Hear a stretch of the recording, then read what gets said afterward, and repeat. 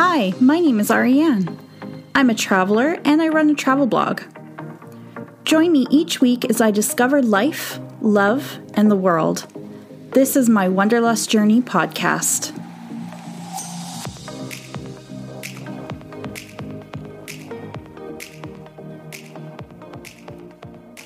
Hello, friends, and welcome to another episode of the Wanderlust Journey podcast.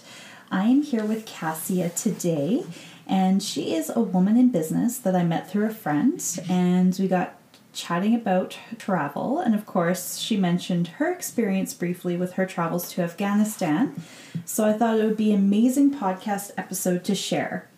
So welcome, Cassia. Thank you. Thank you for having me. Yeah, I'm so excited. So we're going to go through some quick fire questions first. So what is your favorite travel style? That's actually that's hard to answer. I'm going to be honest. I love a good beach vacation, but I also love exploring cities. So sometimes I like a little bit of both. I like to relax, but I also like the kind of go-getting vacation aspect where you get to see a lot of things quickly. No, that totally makes sense. Yeah, awesome. And do you read on your vacations? Again, it depends what kind of vacation. If it's a true beach relaxing vacation, I do love to read, and I usually take 4 or 5 books with me. But if it's a more exploring kind of vacation, I don't read. Oh, okay. Yeah. Awesome. And so what was the last book that you did read? Last book I read was called Rising Strong by Brené Brown. Great book. Yep. Great book. Yep. So next question, do you journal while on vacation? Yes and no. I generally don't like to take time to journal while on a vacation. I do keep the notes section of my iPhone open so I can just quickly jot down a place that we visited or like a restaurant that I really liked either beforehand or during the trip. If it's a kind of vacation or a travel experience where I'm staying for an extended period of time, I absolutely will do a little bit of journaling.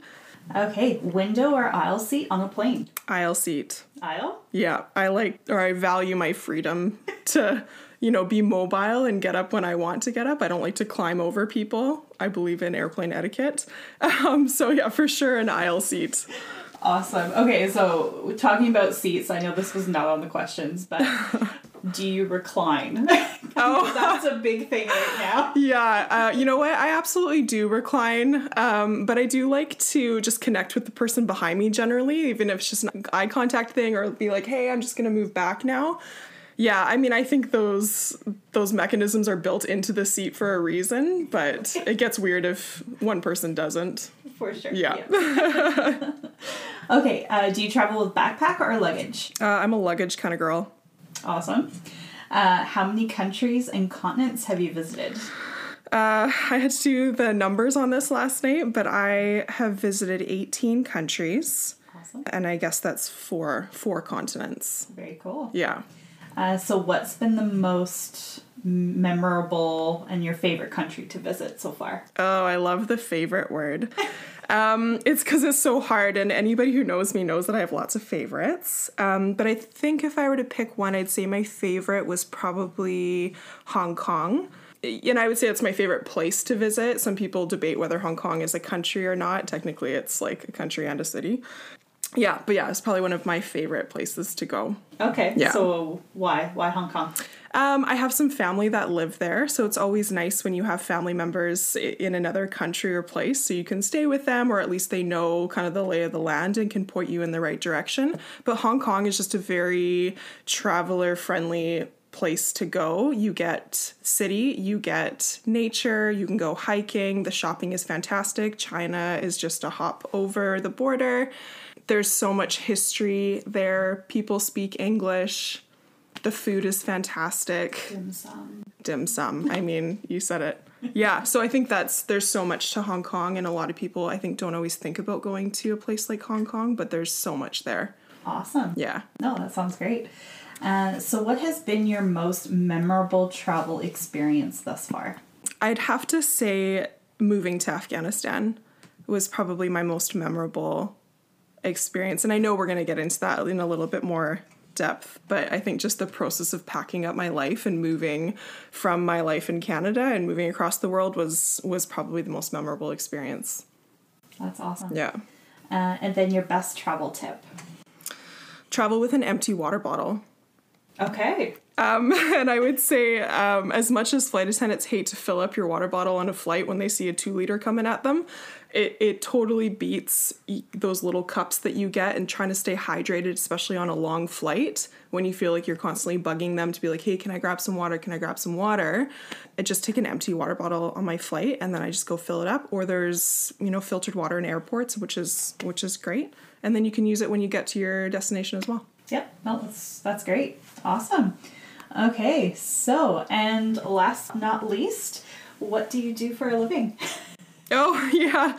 Well, yeah. So I just finished my master's degree from SFU. And so I more recently started with a company organization called Fraser Health. So I work as a business consultant for them.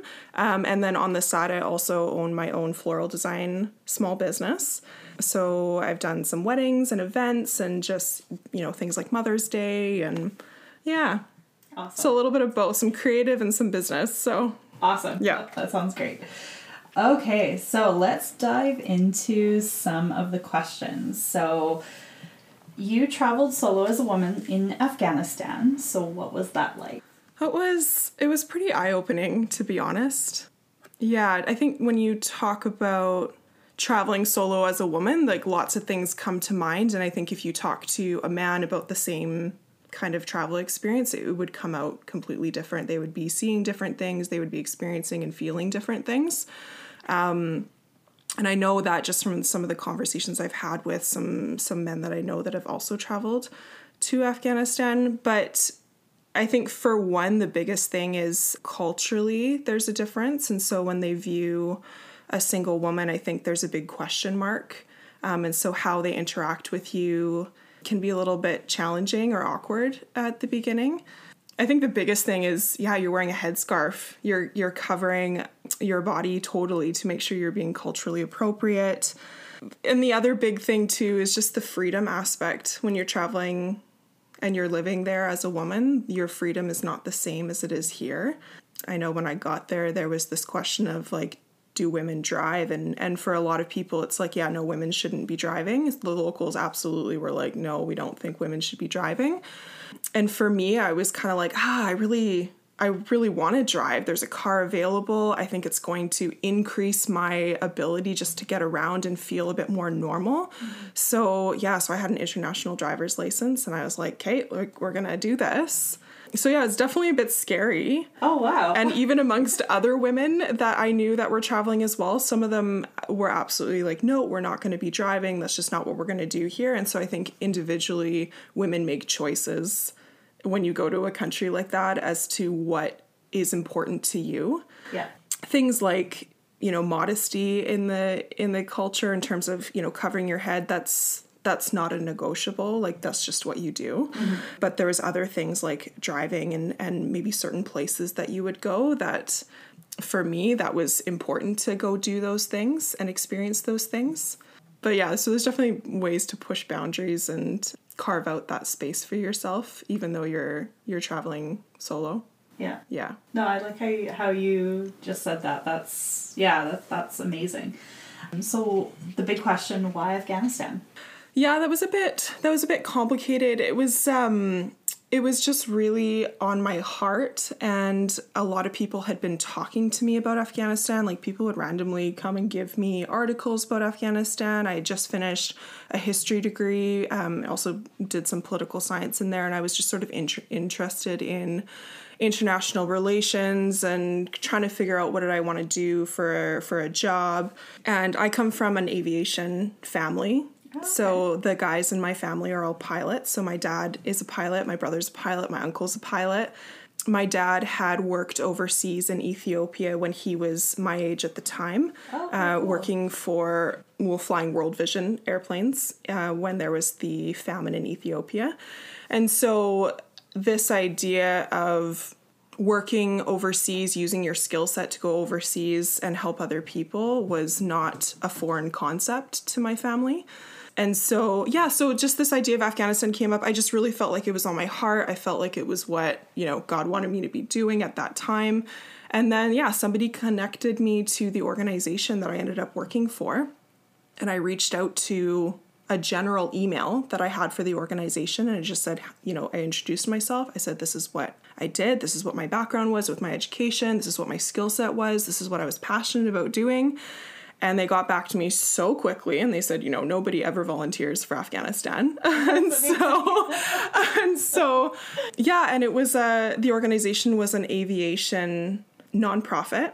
Okay. That flew doctors, aid workers, medical supplies, and they were looking for somebody with an administrative skill set that could come in and just help with some of those basic kind of organizational needs. So that's kind of how that happened. And it was from basically the time that I contacted that organization to the time that I was overseas. I think it was about 9 months. Wow. So it was a pretty quick process in terms of going from nothing to moving my life across the world. So how long were you in Afghanistan for then? So I was there exactly 29 months. Okay. Yeah. Awesome. Yeah. So you had 9 months to basically prepare yourself. Yeah. So how did that go? Preparing is, mentally preparing. It's like physically preparing. It's all the things, right? Yeah.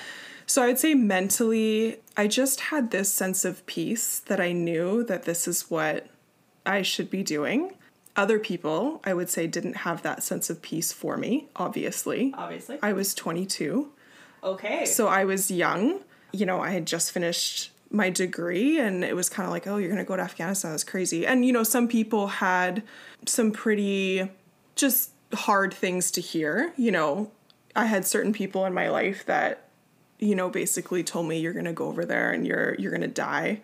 Like, you're not going to make it back, and those are their fears speaking through, and their emotions coming to the surface, and it kind of just boiled over. Yeah. So mentally having to navigate those conversations constantly for those 9 months leading up to me leaving was really, really hard. I never second guessed what I was doing. I had absolute clarity around, just about my passion for doing that. I felt really well connected to the organization. They were absolutely available for me in terms of preparing of like what to pack and what to bring. And in terms of physically preparing, I took a security course. Okay. Down at Fort Sherman in the States, which is like a military base down there. And so that was very interesting. And that sounds interesting. Yeah, they put me through all kinds of scenario-based studies, essentially. And so they would simulate, it sounds really scary actually, but they would simulate like an abduction. They would simulate all the things that could happen to you. And so it was a little bit scary. Like, you're on edge for 3 days doing that. And it was very stressful, I would say. But it taught me a lot just about what to expect, what is reality, what could happen. Yeah. Not that you're going into it, fearing, but you're just being realistic. No, but it's also preparing you. Yeah. For the worst. Yeah. Because if you didn't prepare for that, I'm sure you might have reacted, if it did happen. Yeah. Totally differently. Yeah. And like, again, those are conversations that like mentally and physically, you're talking about those things. You're talking about the plans with your parents of like, what if something happens to you when you're overseas? Like, what is the game plan on this side of things? Like, what are my parents going to do? Like, do they have somebody that like can contact the media for them in case like that hits the fan? And all those things that come into play that people don't think about. But when you hear about people or women that have been abducted in Afghanistan, like, that's a very real chain of events that kicks in. Yeah. But we don't necessarily see that. We just see what the media kind of puts out there. But there's all this stuff going on in the background with the family and the government's involved and all this stuff, right? Yeah. So we had all those conversations, all those hard conversations, and the security training. And so my organization was very, very good at setting up those things to prepare me going in. Did you also register with the Canadian government to let them know that you Absolutely. were... Yeah. Absolutely. I mean, they ask for GPS coordinates and that kind of stuff, but it's like you can give them an approximate location of where you're going to be. But I think that is very important to do. And even just things like getting my insurance, my medical insurance, right? Because that's not an easy thing. Not just any insurance company is going to insure you for going to a third world country that's riddled with, you know, all the things that go on there. Yeah. You know, because you're just thinking, oh, what if I get caught up in a riot? Well, you know, when something happens to me, well, insurance isn't going to cover you for a riot, right? Yeah, so just getting all of that information and figuring out that aspect of it was part of the preparation and going. Yeah. And I had a lot of support. You know, I absolutely had a lot of support, and that was so wonderful. And then in terms of just like practically packing, I mean, I packed feminine hygiene products for 2.5 years because I didn't know what I could. Yes, I did not know what I could get there.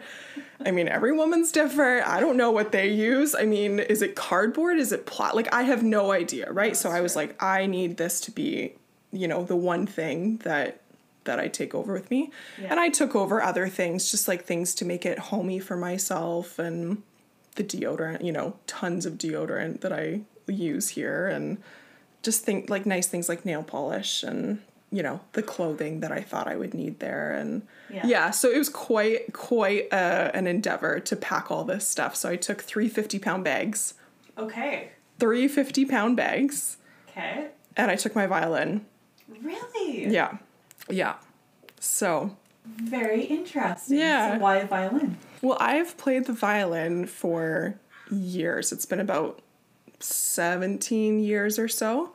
And it was one of those things that I was like, hey, a violin is just, it's my creative side. Yeah.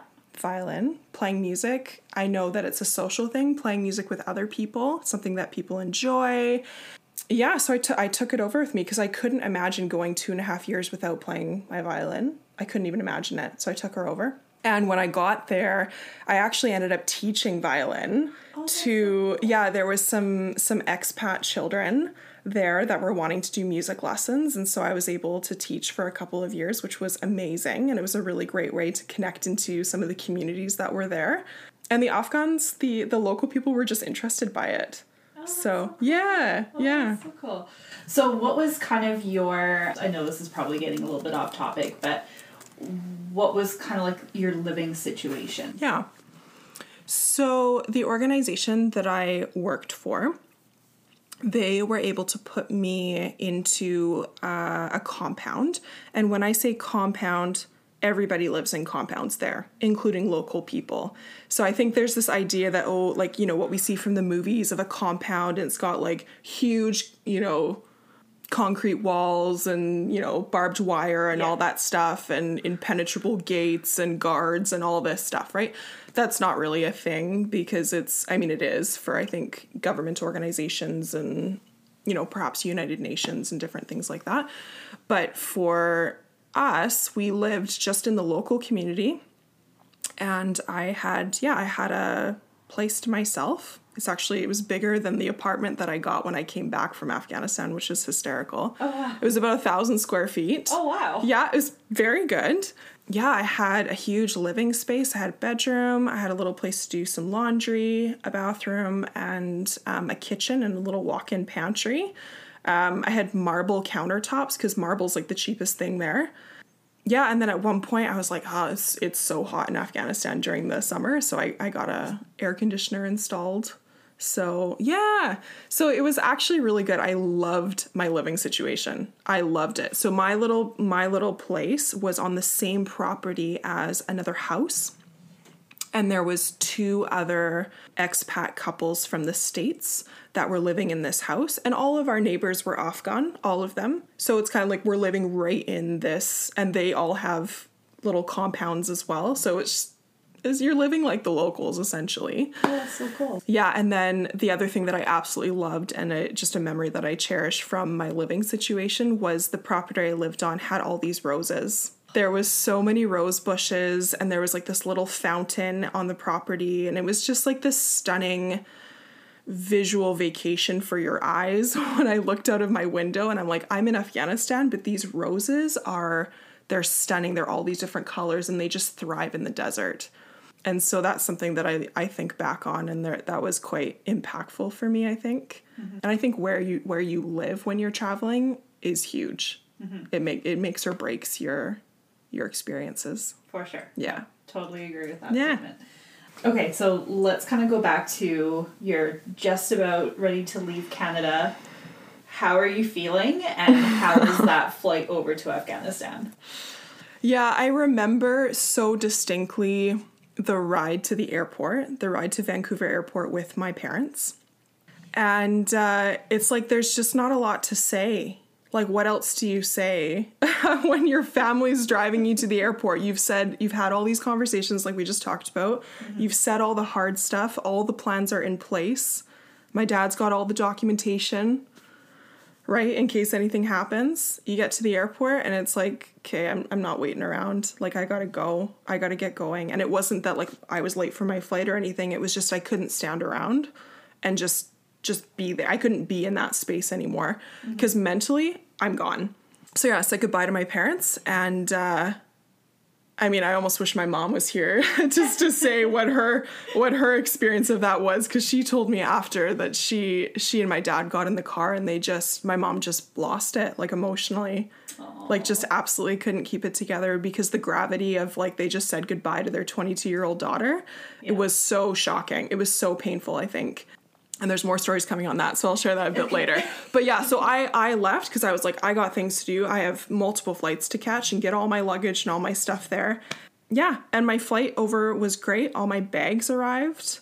I will say this, though. On my flight from Dubai into Kabul, I sat next to a pretty gruff-looking contractor. So in Afghanistan, there's a lot of contractors. There's a lot of, guys that go over there for security details, or they're doing, black ops work. I don't even know, right? Yeah. So I was sitting next to one of these guys, and I remember we're just about to land, and we've just crossed the mountains. You can see Kabul coming, and it's absolutely stunning, this crazy view. And he says to me, he's like, "Welcome to Disneyland." And I was, my heart's just like, oh my goodness, what have I done, right? Because it's just like, oh my gosh, right? I'm like, I'm not even going to touch that comment.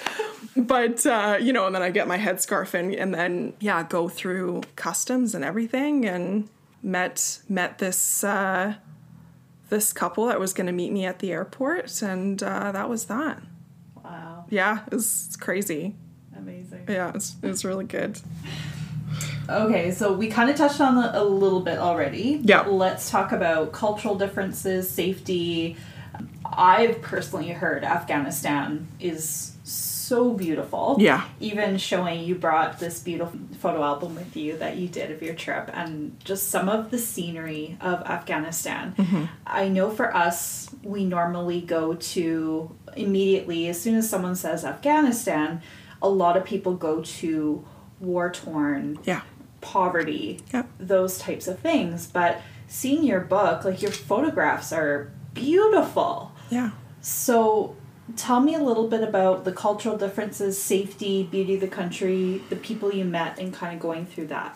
Yeah, I mean, I think the longer I lived there, the more I just saw, these beautiful people, and I saw their genuine hospitality. I just absolutely came to appreciate some of those really maybe unpredictable ways of their culture. And yeah, I mean, while it's stressful and you think, oh, war-torn, and you think all these other things, that absolutely does exist there. You can see it. Like, you cannot go to Afghanistan without seeing that and it being up in your face. The poverty percentage there is so high. It's staggering. The amount of people that you see just sitting on the side of the street begging, the amount of times you get asked for food, money, water, wood to heat their homes is insane. I mean, I think it's hard sometimes going in Vancouver on the east side where you get asked for basic things as well, and how hard that is. But in Afghanistan, you're faced with it in an even bigger way. But aside from that, there's this whole other side of people that I engaged with where, I learned to cook Afghan food, and people that don't have very much, but they offer it to you anyways. And you go into someone's home that makes, almost no money, but they put out this beautiful food for you, and they just share everything that they have. And that's just such an incredible thing. So I think, generosity and hospitality is a huge thing culturally. this idea of tea and sharing food. It's like a universal language, and it was something that was just so special when I look back on my times there. And I did do language school for about 6 months, so I learned how to speak some Dari. But a lot of the people that I interacted with were wanting to speak English with me because they're trying to work on their English. And so some of my language learning tapered off. And there was times where I wished I had more of the language to interact with some of the people that didn't speak English. Yeah, so culturally is really interesting. I was one of the only women that worked in my organization. Okay. So typically being an aviation organization, you have a lot of men. You know, there's not a lot of females that are pilots. It's just the way it is, the way it is. Yeah. So I was in a really interesting situation where, again, like I had to sort of carve out this space for myself to have my own experiences and find women that I could connect with. If I was a guy, I remember there was this guy from Switzerland that came, and we became quite good friends, but he had a very different experience from me because he was able to go out with these Afghan local guys. He'd be at the bazaar eating kebabs and naan and like all this stuff, right? And just his interactions were so much more just easy, and they were, he had a lot more freedom. Mm-hmm.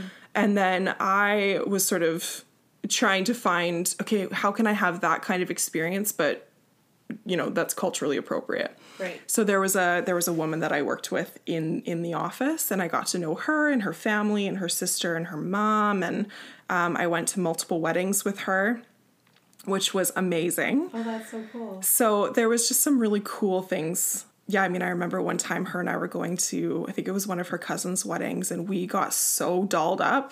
Man, I was in heels in some ball gown, and my makeup was done like crazy, and I had this beautiful headscarf on and like a jacket that went over it. Felt like $1 million. Oh. And so yeah, there's those really interesting things, like even cultural beauty that's there that they value. Yeah. And I think I went to 12 weddings in 2.5 years. Wow. So yeah, so as a woman, there are amazing things that you can experience. It just is going to look a little different. Yeah. Than maybe what some of the guys did.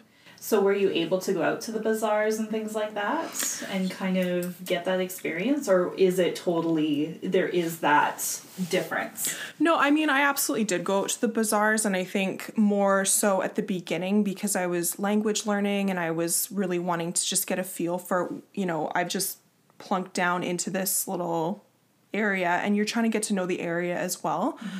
I never built relationships with people that sold me bananas or anything like that. But because you're just going there and you're wanting to see, like, where can I get certain things? So I absolutely loved going into the bazaar. There was a bazaar right behind my house, and it was just, it's crazy. It's such a crazy experience because the fruits and vegetables are absolutely beautiful there. Really? I can't even express to you how nice they are. In some ways, they're nicer than what you get here. Because so few of it is imported. Like, a lot of our stuff is imported. Yes. And some of the stuff you're getting there, like the pomegranates were so cheap and so delicious, right? And here they're expensive. Yeah. Yeah, there was some incredible things at the bazaar. So I'm glad I experienced that. Okay, awesome. So tell me one thing that you purchase that's one of the most memorable things, because I'm not so much into things anymore. I'm more into the experiences. Totally. But sometimes you do find these like hidden gems. Yeah. And I know bazaars are great for that. Bazaars are great for that. I came back with quite a few things from Afghanistan because I figured I would never go back there, and it was such a formative time of my life, and I think sometimes particular things are ways to commemorate your experience. And, I know a lot of people, if they travel a lot and they come back and they have all this stuff in their house and it's crazy. So I just wanted a few, key things. So one of the things I did bring back was a couple of carpets. Okay. So like the rugs, the Persian carpet. And those were quite special to me. I have 2 large ones. And every time I look at those, that's just where my heart goes. In fact, I actually got married on one of them. Really? So I incorporated it into my wedding ceremony. Oh my gosh, that's so cool. Yeah, I'll show you a picture after. But yeah, it's that was so important to me to have that kind of just the richness of my experience in Afghanistan to be part of my wedding, just because I think it became part of who I am. because Afghanistan was so life-changing for me that I wanted it to also be part of my wedding. So That's awesome. yeah. Oh, that's so cool. Yeah. And carpet shopping in Afghanistan is such an experience. Like, honestly, I wish everybody could experience it. It is so cool. It is so cool. I took my parents came to visit me in Afghanistan as well. Oh, very nice. So, which was awesome. And I took them carpet shopping, and oh my gosh, I'll never forget we had a driver take us to this particular area of Kabul that had all these carpet shops. And there's a couple, you do get to know like the good ones of where you really like to go. And you do kind of build connections sometimes with some of those owners. So I took my parents and we're carpet shopping. You have to take your shoes off when you go inside because you're walking on carpets. And then we finish up, we buy our carpets. I think my parents even bought one or two like little ones. And we come out, and next thing I know, like I see my mom getting into like some vehicle, and I was like, Mom, like where are you going? And my dad's like, Judy, you know. So, and then my mom was like, oh my goodness, because all the vehicles looked the same. Oh no. And so we had a good laugh about that. That my mom's like getting into some random vehicle, like who knows where that's going. And so it's just like, I'll never forget that. When my parents came. So anyways, it's all good. Oh my gosh, that's so amazing. Yeah. Okay, so let's talk about safety, because I know that's a big thing. So how did you feel like when you first arrived into the country? Like, tell me about kind of safety in Afghanistan. For sure. A lot of people, I think number one question I got even when I came home from Afghanistan was, did you feel safe? Honestly, if I had a penny for every time I was asked that, it's crazy. I'd be rich. Yeah. So was I safe? I feel like the word safe was not ever part of my vocabulary there. Interesting. Ever. Not ever. And that's not to say that I just wouldn't articulate it that way. I would never say, yeah, I was safe in Afghanistan. I don't think you're ever safe. I think that there are things that you can do to build into your day, into the way that you live and operate in Afghanistan that increase your security. Okay. But safety and security are two different things. That is very true. Yeah. So I would say like the security measures that we had put in place, and these weren't things that I came up with. These were things that the organization that I worked with were like, this is what you do. There's no option for you. Mm-hmm. You have to carry a cell phone. You have to carry a radio. You have to flight follow. And flight following is hilarious because for me, coming from a pilot family, I know what flight following is, but a lot of people that don't may not. But flight following is, Joe, I've left my house. I'm headed to the bazaar. You check in when you get there, and then you check in when you get home. And you're either calling in with somebody, or you're texting them, or you're on the radio. We all had like radio names, like we're like a Charlie, or like I was Hotel 9. So, which Hotel 9 was just the number that was assigned to my house. So it sounds complicated and kind of like we were like running like Black Ops or something, but like interesting. But it was just a security measure that we put in place just to make sure that we knew at all times where people were. Mm-hmm. And I really appreciated that because as a single woman when I was there, I didn't actually feel like I had anybody looking out for me in the same way than if I was married or with partner. Right? I come home. There's nobody at home that knows that I've gotten home unless I tell someone. That's true. Right? Yeah. So I think that's a huge difference. I think that I personally experienced just being there as a single woman is that I really felt like I had to make sure that that was in place for myself. And yeah, so flight following, having 2 forms of communication, that was huge. We had a nightly check-in at 9 p.m., so at 9 p.m., the different people in my organization, because we didn't all live on the same compound, we were spread all across the little area of the city that we lived in. Okay. So we would all call in month to month. We would change who was running the call-in. So if I was running the call-in, I would, have a list of all the people, like Hotel 1 through 12 of those, houses that needed to call in by 9 p.m. I remember there was one time that I missed check-in. I missed call-in at 9 p.m. because I was out at some military base in downtown Kabul, and oh my gosh, I got the gears for that one. Because what happens is the team kind of goes into overdrive because they're going, we can't get in touch with Cassia. We don't know where she is. She's not answering her cell phone. I can't get her on a radio, So, and some of that's like me. That's my bad, right? Like that's 100% on me. And so by the time you realize that people are looking for, they've spent an hour, half an hour kind of in this like, overdrive of like, we need to locate her. Yeah. I don't want to say it's like panic or fear, but it's, you know, then they're just mad at you. They're just annoyed because they're like, come on, Cassia, right? So you get the gears for that, and that's 100% fair. So that was sort of some of the security measures we put in place. There was one time that I was traveling outside of Kabul in an area where only a satellite phone worked, right? Okay. So you're making sure, okay, I got a sat phone.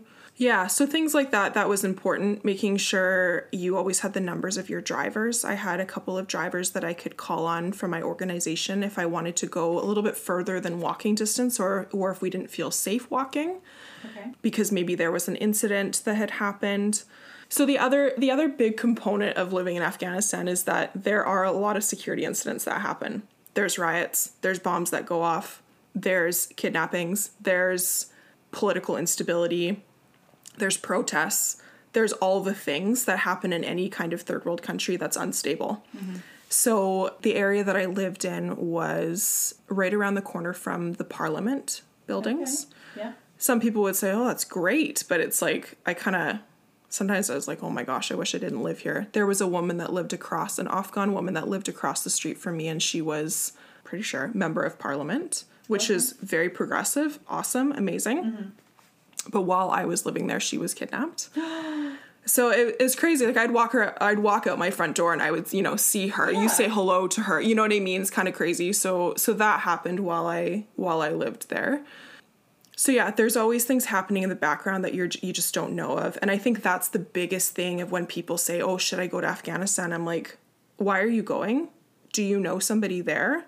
Do you know the security intel on the ground? Do you have a contact that can give you that information? Because for me, when you're under the umbrella of an organization, you're connected in to local people, as well as you're connected into, just we had something called ANSO reports come out, and I am blanking on what that means, or the acronym, but they would send out reports on if there was security incidents or if there was potential unrest coming down the pipeline in certain areas. And so we could avoid those areas, or sometimes the head of our organization in Kabul would say, you know what, don't go to this area of Kabul today or for the next week because there's some things happening, and we would just avoid those areas.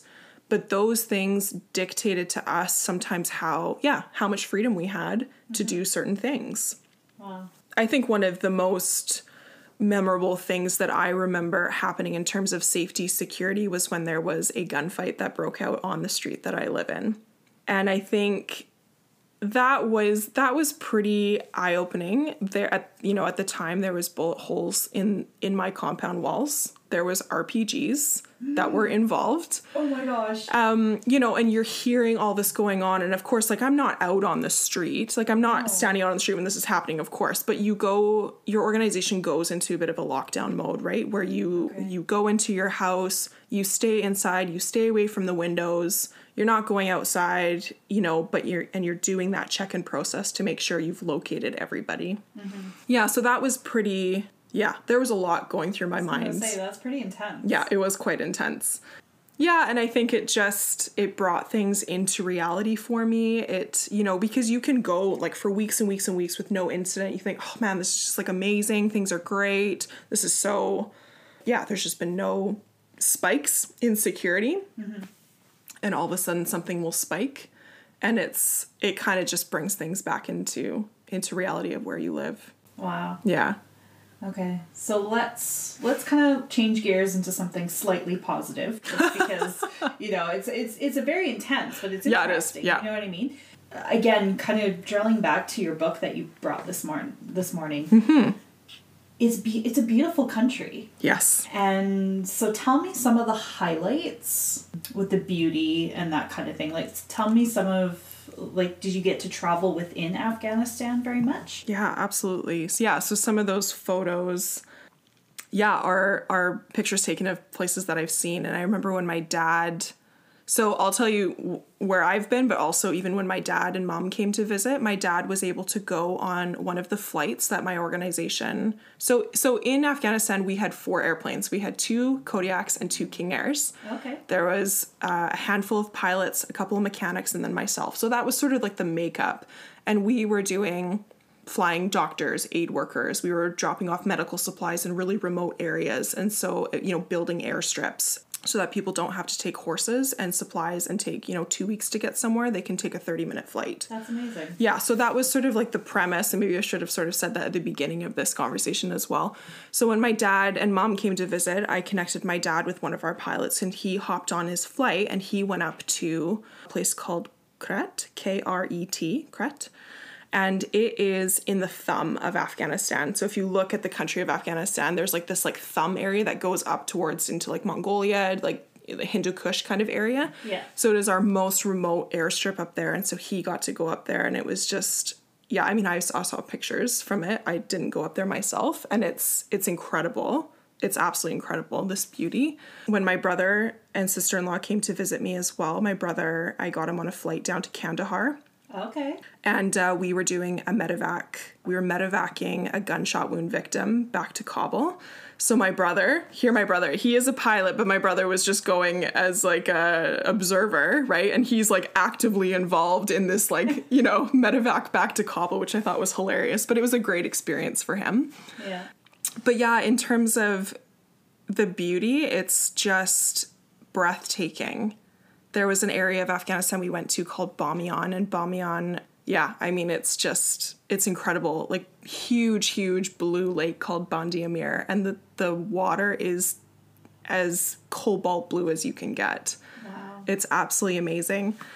Just some of the other places, there was a place I went to called Herat, Herat, and that was a little bit more conservative even than Kabul. So like I wore the full like black jacket, and everything had to be fully covered because it's so conservative. But yeah, it's incredible up there, and just in terms of the landscape and the views and the food, it's just a little bit different than the food in Kabul.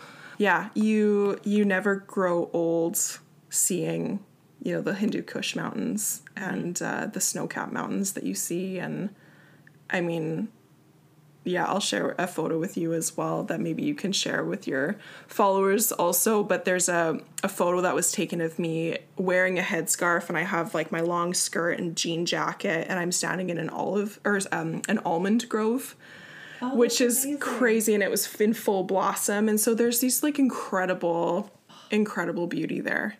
Sounds so good. Yeah. Yeah. So take us like through what your day-to-day was like. So you mentioned, you had to do your check-ins, things like that, but because even the organization that you were working for sounds quite interesting. Yeah, so my main role was to be a help and support to the country director, which is sort of like, or like the executive director of our organization in country.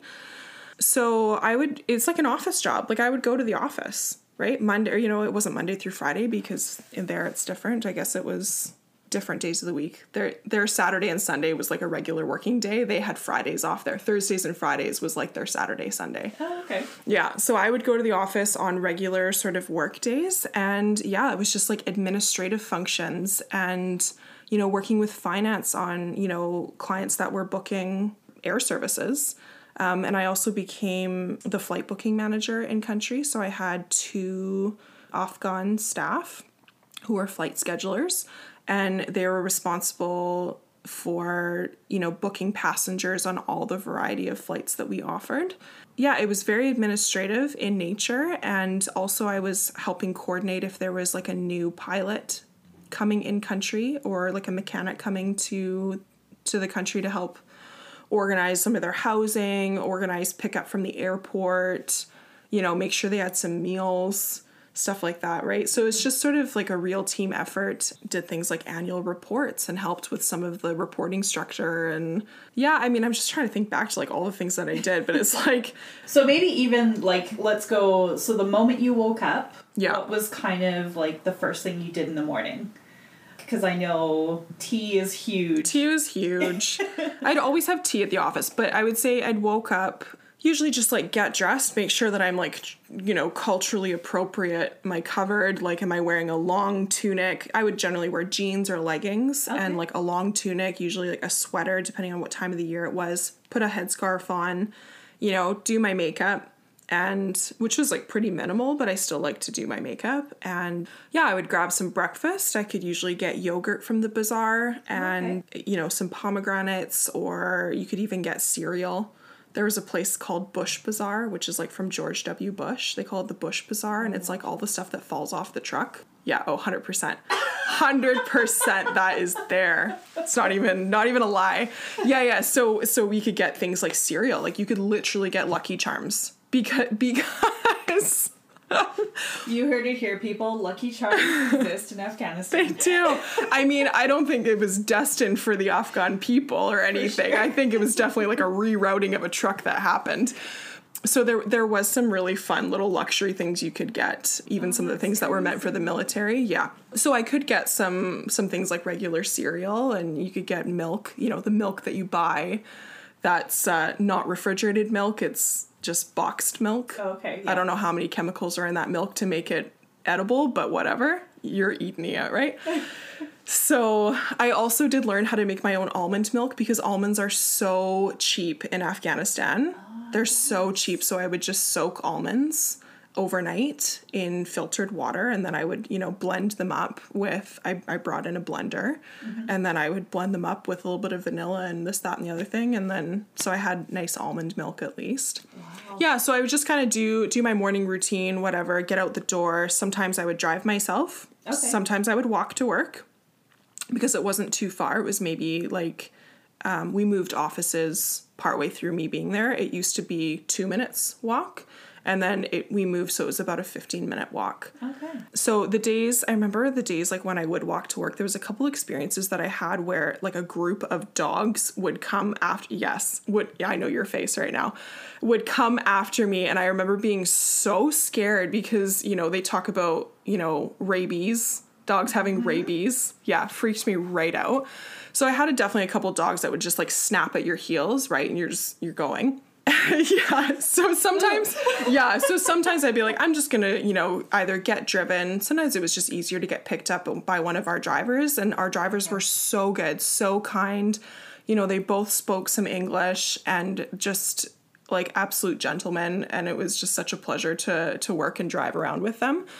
So couldn't say enough about that. And I would get to the office and then kind of just see the layout of my day. Maybe there were some meetings that I had to go to. Sometimes I would go with the executive director to some client meetings of people that potentially wanted to fly with us.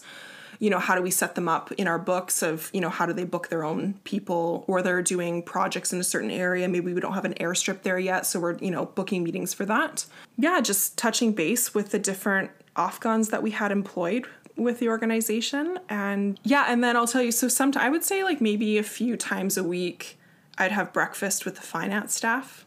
Okay. This was so memorable, and this is probably going to go into like, if you do ask me about if I have any favorite dishes, this is where this goes. Okay. So one of my favorite dishes, because the guys taught me how to make this, there was maybe 4 of them in finance. So they would invite me into their little breakfast club in the mornings. Oh, nice. And they would make something called tokhum e rumi, which is tomatoes and eggs. Tokhum is eggs, and rumi is tomatoes. And so they would fry up basically lots of oil, eggs. They would grate tomatoes, so you're not getting the skin, you're just getting the inside of the tomatoes, jalapenos, and then you would dip fresh naan into it, and the eggs were runny, and oh my gosh, I've made it since being back at home. It's not quite the same because the naan is not the same. My word, it just like makes your day. That sounds amazing. It was so, so good. Yeah, so that's kind of like what the beginning of my day looked like. I would always have tea at the office. I didn't drink coffee when I lived in Afghanistan. I didn't drink coffee until I moved home. Oh, wow. So it wasn't like I needed like a kickstart or anything. It was just, I'm kind of just doing the things with the people. And then going home from, what was kind of like after work, going home? Yeah, I would go home. I'm trying to think if I'd go home around like 3:34 or so, if I'd start pretty early in the morning. Yeah, and then sometimes there would be people that would invite me over for dinner. I made a really close friend where we would sometimes go out for dinner. There was a fantastic Korean place around the corner from us, and they had like beef bulgogi and rice and oh my gosh, Korean bibimbap or whatever those rolls are that they make. Oh, so good. So yeah, there was some like incredible things like that. Sometimes I would call up my friend and be like, hey, you want to go get Lebanese tonight? And we would book a driver. Honestly, we took taxis in Afghanistan. Taxis. We had taxi numbers and we would call them and say, can you pick us up at this location? And they were so good. They were so good. I mean, I don't advocate this just for anybody, but we kind of got to know the lay of the land. And we'd go downtown to this Lebanese restaurant. I think I took all of my family there when we got there, and it was like incredible. There's hookah there. Wow. Amazing Lebanese food. It was incredible. That's amazing. So yeah, so nighttime, yeah, we would be doing social things like this, or sometimes I would just be at home like watching TV or playing the violin or teaching violin lessons or, you know, playing board games. Okay, so now let's get into some of the most memorable experiences that you had. So good and bad. So let's talk about the best travel experiences and the most memorable ones that stick out for you. When I think about trying to stay warm in Afghanistan over the winter, that was such a thing. I can't even express to you. Really? It gets so cold in Afghanistan. Like where I was, it was reaching like -20, -25. Like glass would shatter on my countertops. My toothpaste would freeze. My olive oil would freeze. The inside of my single pane windows would be a sheet of ice. I could see my breath in my house. I would be so cold. I would feel sick. It was the most pendulum swing kind of weather that you could imagine, because you're going from extreme heat to, you know, the winter months where you're now into -20, 25. That is insane. Yeah. In terms of heating my house, the reason I'm talking about it as a memorable experience is because it was such a integral part of just trying to live well. There was trying to stay warm. Yes. Really? Yes. So the first year that I was there, I had a barrel of A1 jet fuel sitting outside of my house that I would go and I would put it into, we call it a bukhari. It's like the heating thing. Mm-hmm. And you would pour jet fuel into it and you would turn it on, and that's what I burned to stay warm in my house. And it would only heat the one room of my house. That gave me headaches, because if you're smelling jet fuel all the time, it's not great. It's like smelling gasoline at the pump, right? It's bad. It's bad for you. For sure. So I did that for the first winter, and then I learned that I needed to move on to something else, because I was like, I can't keep burning jet fuel. So I moved to burning wood, which was so much better. So I got a wood stove imported from the north of Afghanistan, where they were making these beautiful stoves. Like, they're incredible. I wish I had a picture to show you. And I got a huge one, and I bought all this wood for the winter. I learned how to make fires to heat my house. Wow. It was amazing. So yeah, that was such a memorable experience. I would say good and bad, because you would wake up in the morning and you would be so cold. Your fingers would hurt. Everything hurts, right? Like the basic things. And then after work, you'd come home to a frigid house.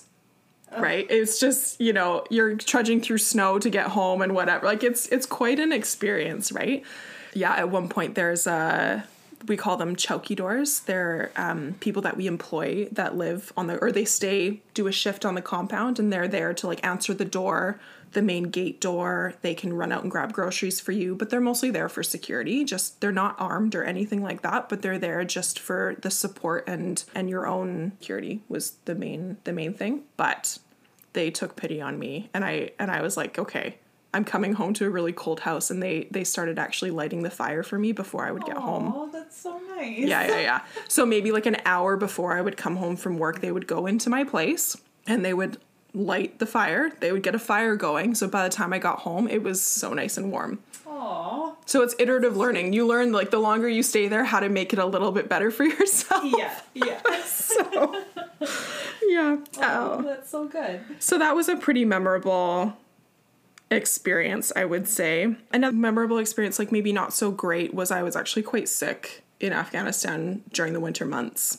There's a spectrum of people where some people would never get sick. And we're talking like colds, bronchitis, pneumonia.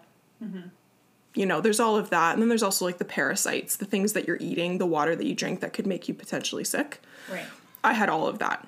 All of it. Oh, no. I took 12 rounds of antibiotics in 2.5 years. And which like maybe isn't unusual, but I was told that I was kind of on the extreme end of of people getting sick there. And I was like, you know, and it wasn't around food or water so much. I was pretty good with those things. And again, you learn the longer you're there how to get, you know, good water, how to make sure you're not getting sick from food and all that kind of stuff. Even when you go to people's homes that like, you know, how to maybe decline certain things that you know isn't safe for you to eat. For sure. But in terms of, yeah, it was just more, I would say, the cold, the weather that really got me in the winter months. And at one point, I was taken to a French military hospital outside of Afghanistan because the doctor that I saw wanted to rule out tuberculosis. And that's how like unwell I was, to be honest. And I think, again, this goes to speak as a single person. Nobody is seeing you in your most private, intimate moments. Mm-hmm. When you package yourself together for the outside world, but when you go home, you pass out in your bathroom because you're coughing so hard, or you're throwing up all night because of whatever. Like nobody sees that side of it. Mm-hmm. And I really struggled with that, being single and being as sick as I was. Because then people see you and they're like, oh yeah, like you look pretty good, because everyone's kind of, you know, got all their things that are going on. Yeah, so it was at the point where I was like, I need to go and get this testing done, like chest x-rays and this, that, and the other thing, just to rule out some of these things. That was a pretty memorable experience. Even just getting into the French military hospital was an experience. Wow. So, yeah. Yeah, I didn't have tuberculosis, which was wonderful. Yeah. Oh my gosh. I think food was a huge experience for me. Okay, let's talk about the food, because that was definitely going to come up. Like, yeah. Food, shopping in the market, so good. Favorite dishes. So good. Like, hit me. I love food, so. So best thing is they have Non Boyes, which is like a non-bakery. And they're everywhere. They're on the corners of everywhere. And you just see these. It's literally the corner of a building. And you walk up to them and it's like these big glass, so you can see into the bakery, and these guys sitting around this fire making naan bread. Mm-hmm. It's incredible, and it's cheap. It was 5 cents. 5 cents for a huge piece of naan. And I love sometimes after work, I would get a piece of naan, and they would wrap it around kebabs. Oh. And the kebab juices would like soak into the naan, and it was just so good. It was so good. So that was a really good kind of like street food experience, but everybody buys their naan that way. That's just how it's made. It's how people get it, and you buy it right before you're going to eat because that's the freshest. Yeah. Yeah, and then, I mean, at the office every day, they had a cook there that would make lunch for all of the staff. Oh, okay. So every day I kind of got to try, you know, the local Afghan food at work, which was wonderful. I would say Afghan food's quite oily. So sometimes it was like, oh, do you want some okra with that oil? Like it's quite, you know, we kind of joke about it because it's so, you know, it's not really the epitome of health food, I would say, but it is delicious. It's more comfort food. It was like comfort food, like some's like more delicious than others. Like the national dish in Afghanistan, which I grew to love, is called Kabuli Pulao. And it's a bed of rice, and underneath all this rice you have your meat, and it's like falling off the bone. And then they have caramelized carrots on top with almonds, and yeah, onion is very, very good. That sounds so very delicious. So good. And then the other favorite dish that I have that I also learned how to make from one of the locals there is called mantu. And I think a lot of cultures have a similar version, like gyoza, pot stickers, all these things that are kind of like a dumpling with filling. Mm-hmm. So these are steamed dumplings, and then they have like a beautiful tomato sauce that go over top, and you can put cilantro on it. And it's actually delicious. When I got home, I made it for a huge group of my friends that came over, and it's such a good time. Oh my gosh. It's so good. You just put the whole thing in your mouth, and it's really, really delicious. That sounds so good. Yeah. So how was like shopping in markets? Like I know we kind of already touched a little bit on that. Like you can get Lucky Charms. At the Bush Bazaar. It's a thing. Oh yeah. Gosh. Yeah. But how is like shopping for, because you already kind of mentioned this, but even like vegetables, fruits, all that kind of stuff, it was all in season. Yeah. But how is shopping in the winter months? Yeah, so I mean, different things are going to be available at different times. So then you're just adjusting how you're how you're cooking or what kind of dishes are sort of coming out. But yeah, I still felt that there was never a shortage of what you could kind of get there. I'm just trying to think the things. Pomegranates are the things obviously we talked about, that those like stick out in my mind because I love pomegranates, so that's what I always think about. But yeah, like cucumbers, tomatoes, like they were absolutely beautiful. Nothing's genetically modified there. So delicious. Like the onions, the watermelon is incredible. It's like incredible. The oranges are so good. Yeah, one of the guys I worked with would bring me boxes of oranges because he knew I liked them, and it was just so nice. It's just so refreshing. Yeah, so fruits and vegetables are brilliant. They're cheap. They're really, really inexpensive, plentiful. And then other things, lots of nuts and dried fruits and that kind of thing. Those are all really plentiful. Like I said, almonds are super cheap, so I'd always buy lots of those. And then like shopping for other things. Yeah, it's just trying to think, like shaving cream, like you can get those kinds of things there. I don't know what the quality of those things are. Mm-hmm. I mean, even in terms of if you needed antibiotics or you needed medications, like you could get those at the bazaar. I mean, sometimes they would talk about, oh, it's just a sugar pill because it's not actually the real deal thing. So you have to know, it's like, is this the placebo effect of I'm taking something and I feel better, or is this actually medication? So...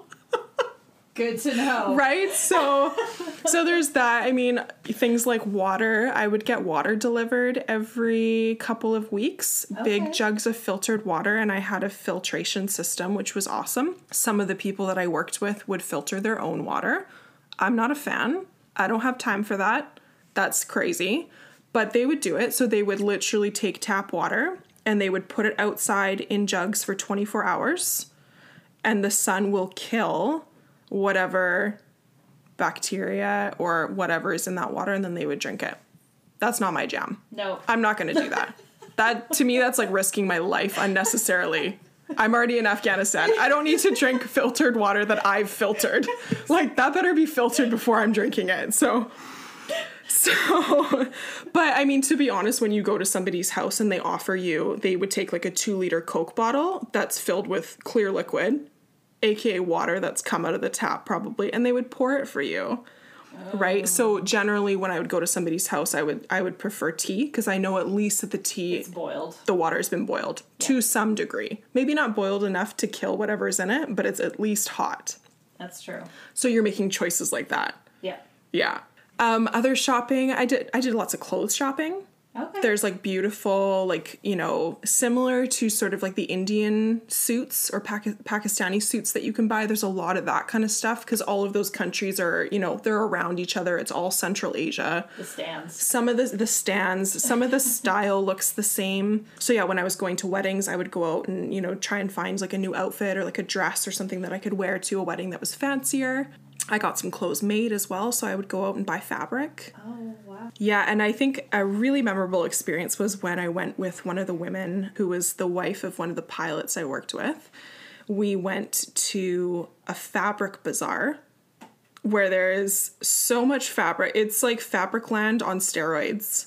Like, really. Wow. It was crazy. It was amazing. It was amazing. So we were buying fabric because I was getting toe shacks made, and toe shacks is like the low Eastern couches that you see.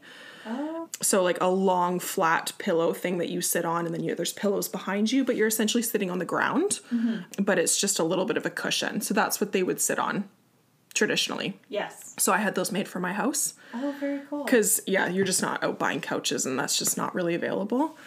So, yeah, I went and found fabric for curtains for my house, and then fabric for these toe shacks, these couches that I made for my house as well, and that was a great experience. Oh, that's so cool. That was really great. Oh, that's so awesome. Yeah. In your opinion, why shouldn't people travel to Afghanistan? Yeah. Yeah. I think some of it comes back to that whole question of like, oh, did you feel safe, right?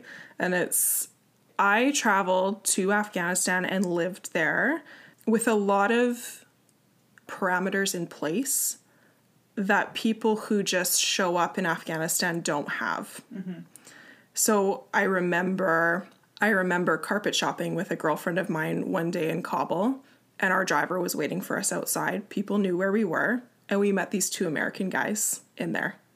And they were like mind blown seeing these 2 women two white women, right? They were mind blown seeing us, and they got talking to us. And, I asked them, I said, hey, what are you guys here for? Like, who do you work for? Oh, we're just traveling around. I was like, what? Yeah, we're just backpacking. I'm like, you're an idiot. That's literally, I didn't tell them that. You're a dum-dum. So I was like highly concerned for them, because to me, that is the definition of unsafe. Yeah. That really is. Yeah. Nobody even knows where you are. You don't have security information, regardless if it's accurate or not. You don't have any connections in country to local people. You don't know places that you shouldn't be going. You don't have a transportation system. You don't speak the language. Those are all strikes against you. I'm not saying you shouldn't do it. I just think that you should really think carefully about why you're doing it, what's your purpose, and, do you have a backup plan for any of those things? For sure. Yeah, so is Afghanistan has changed even since I've lived there. One of my friends still lives there, and it's different than even when I was back there in 2013. I wouldn't say don't go. I would just say try and connect yourself with somebody that you do know that's there. Because the reason I'm asking is we're now seeing within the last couple years that there are some tour companies that have now started these tours, and some of them are actually specific for women travelers who want to go. So what are kind of your thoughts on properly organized group tours within Afghanistan? I guess I've never really thought about doing a tour in Afghanistan, and to be honest, when I was there, I never even saw anything like that, maybe because they didn't exist yet. Mm-hmm. Do I want people to see Afghanistan in the same way that I saw it? Absolutely. It is such a rich culture. There is so much beauty to see just in terms of like the landscape, some of the hospitality, the food, and it's just the experience of a lifetime. I absolutely believe that. I just really believe that before you go, you just do your research. Just know what you're getting into, everything from the culturally appropriate side, the religion that's operating in the country, some of the rules and the strictness culturally that exist. I think just be really aware of that. I would never say don't go, but I think that just know what the company's offering in terms of, is there a security, are they connected in with local people? Is it a local person giving the tour? I would want to know just some of that information before, recommending that or suggesting that somebody go do it that way. I think I would just have a lot of questions if I was going to be a solo traveler doing that group about security and like know the places that you're going and what the purpose is of the places that you're going. Like, are you going to see like tourist sites? Because there's some touristy things in Afghanistan. Mm-hmm. If you're going to Bamiyan, you're going to see Bandi Amir Lake, and you're going to see like this tomb site that's there. Like, those are two main things that you're doing there. But it's like, if you're going and you don't know what the itinerary is, I'd be concerned about that. For sure. So it's being educated. And then I think also, if you're able to find out, or, I don't know how these companies vet groups that go, but just to know a little bit about some of the people you will be traveling with, I think for me, that would be important. Maybe it's not important for other people, but I just like to know who I'm traveling with. No, for sure, because you don't want someone who thinks it's a Kentucky tour and decides that party on. Yeah, totally. Well, and like not the place for it. No, also Afghanistan's a dry country, right? Like, you got to know stuff about, you're not going there to, drink and party and have fun. Like, it's not quite that kind of. I'm sure, though, people that are going to Afghanistan know some of those things. Yeah, but, for sure. Yeah. Awesome. So did you stay in just Afghanistan, or did you travel to other countries within that area? Yeah, so part of the experience was, I'm not in Afghanistan for 29 months straight. They do believe in getting out and getting a break. So about every 6 months, I would leave the country for even 2 weeks. Oh, okay. Just kind of get a breather and then come back in. I never came all the way back to Canada because that's just way too expensive and way too far. and emotionally couldn't handle coming all the way home and then leaving again. So yeah, I went to Thailand a couple of times. I'd go to Dubai because Dubai was only a 3-hour flight away. At the time when I was there, Canadians did require a visa going into the UAE because our governments weren't seeing eye to eye on a number of things. Gotcha. Now they took away the need for Canadians to have visas, which made it a lot easier to go there, because when you just want to go for like 3-4 days, and you have to pay a $250 visa, it's not worth it. Yeah. So I didn't go to any of the other stands, if that's what you're wondering. I wish I did. And there was some opportunity, but honestly, when I was looking to travel outside of Afghanistan, I was really looking for a break, not another crazy cultural experience. Yeah. I was looking for a place where I could kind of just not turn off my brain, but not be as vigilant or sort of turned on as I was generally in Afghanistan. Mm-hmm. So... No, and that totally makes sense. Yeah, so I did Europe, I did Thailand, and in the UAE. So that's awesome. Yeah. So what are your tips for women looking to travel solo as a whole? Mm-hmm. So not necessarily to Afghanistan, but what did you kind of learn in your process of planning for your trip? Because I think we had this conversation, just you and I, a while ago, where you found that information on trying to prepare for your trip was really non-existent at the time. Yeah, I mean, I think more and more now there's a lot of travel blogs out there where people are sharing their experiences, and I guess maybe I just wasn't looking in the right places for that kind of information. But one place I did find, which I found quite helpful, was Government of Canada actually, at travel.gc.ca. Yes. They have an article or a PDF that you can download called Her Own Way, which is a woman's safe travel guide.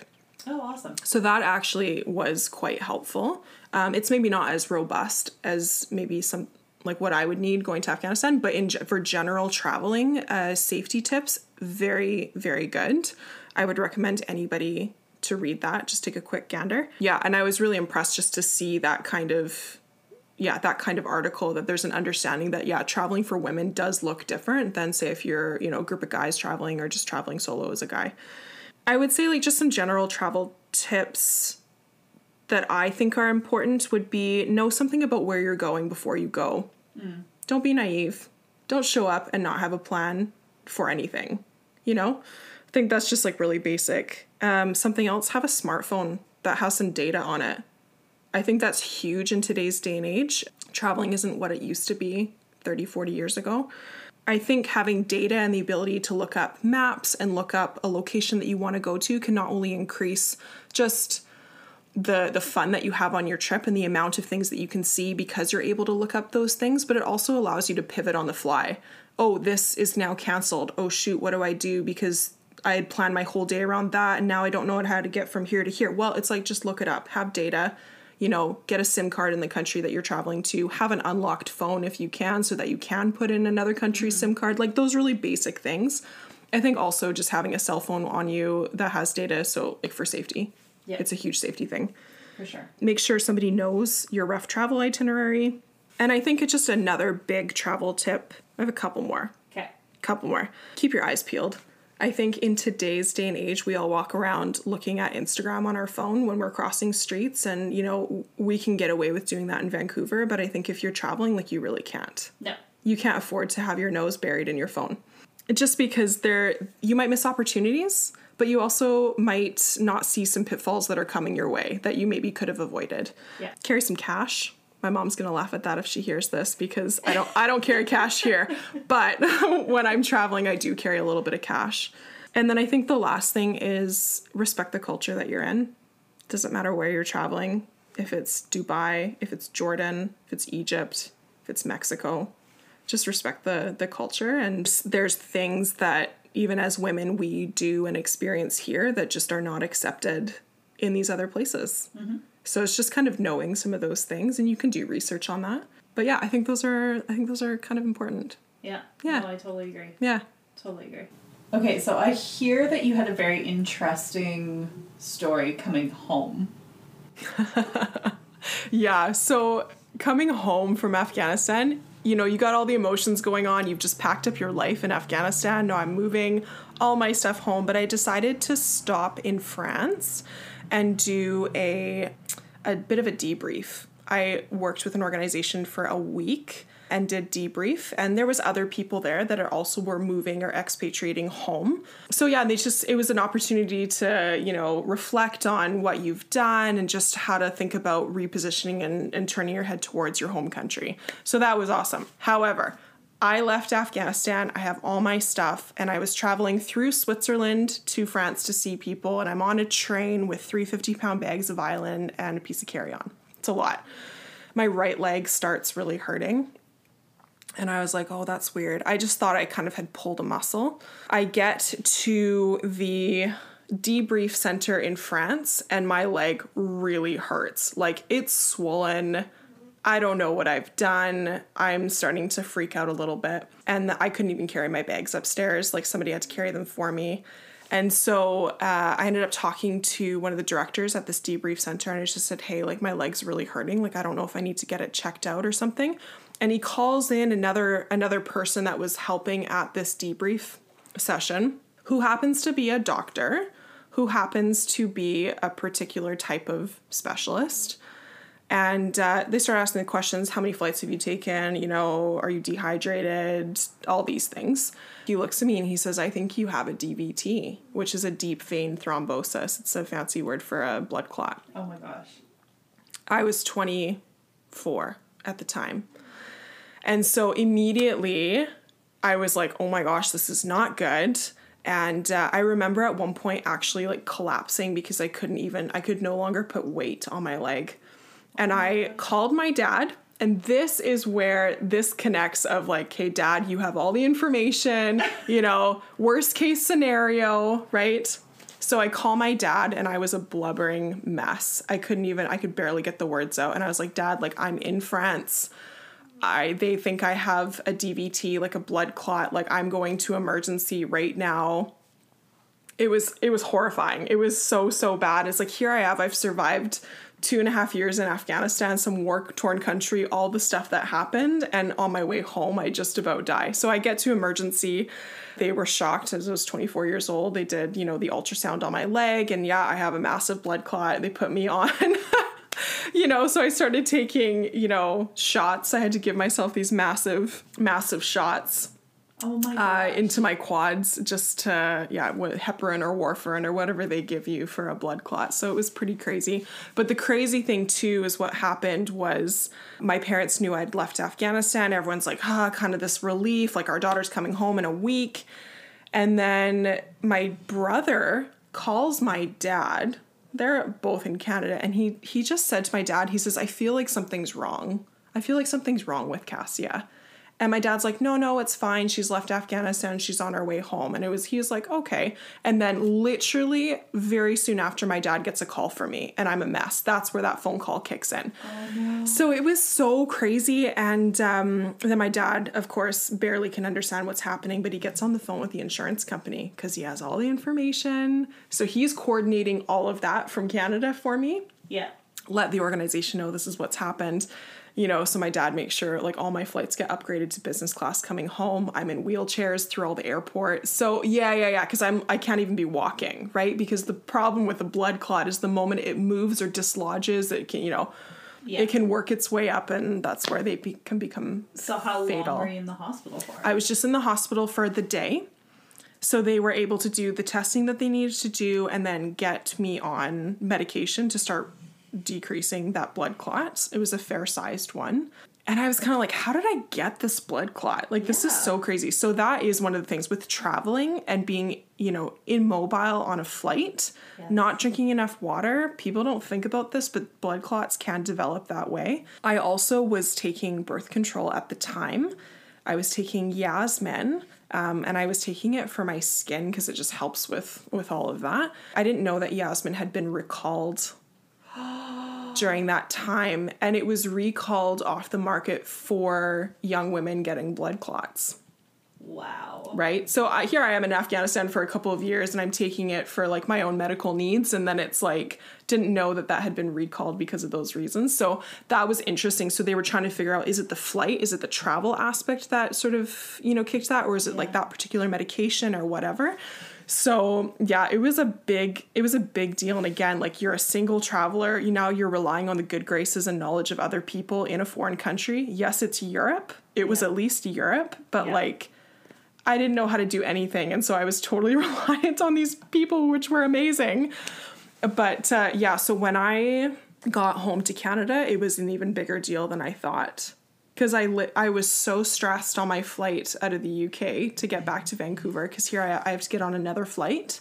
I have a blood clot, and I'm going, if anything happens mid-flight on this 9-hour flight, like, I'm done. Yeah. Right. It was a very unsettling kind of feeling. And of course, like, you're getting wheeled around Heathrow in a wheelchair. People are looking at you like you're not sick, like you're not old, you're not, people judge you like crazy, right? Yeah. But I was like, you don't know what's going on with me. But I got to bypass security it was a streamlined version of security going through checks and stuff. Nexus. Oh, yes. Here, this 24-year-old in a wheelchair. Perfect. It was so, so good.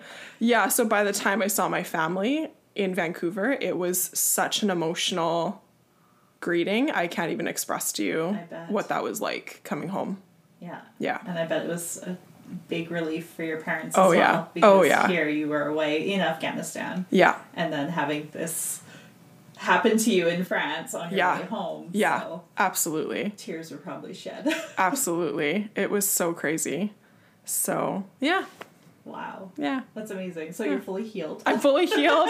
Got a specialist appointment. I saw a hematologist, and he cleared me to fly, because like the year after I got home, I was like, hey, I want to go to New Zealand to see some friends, and everyone's like freaking out, right? Because it's here you're going to go on another flight, and you've just had a DVT and whatever. So I had a hematologist clear me to fly again. So have you, just out of curiosity, because I fly with these, compression stockings or compression socks, I totally believe in them. Yeah. They're a thing. They're a thing. Baby aspirin, I don't think is. I know some people take baby aspirin for that kind of thing as well, but the hematologist was like, I don't really think that's helpful. I think compression socks are, and water is as well. Those two things, and getting up and walking around. Yeah. Those three things will help you not get any kind of blood clot. For sure. So crazy. I know.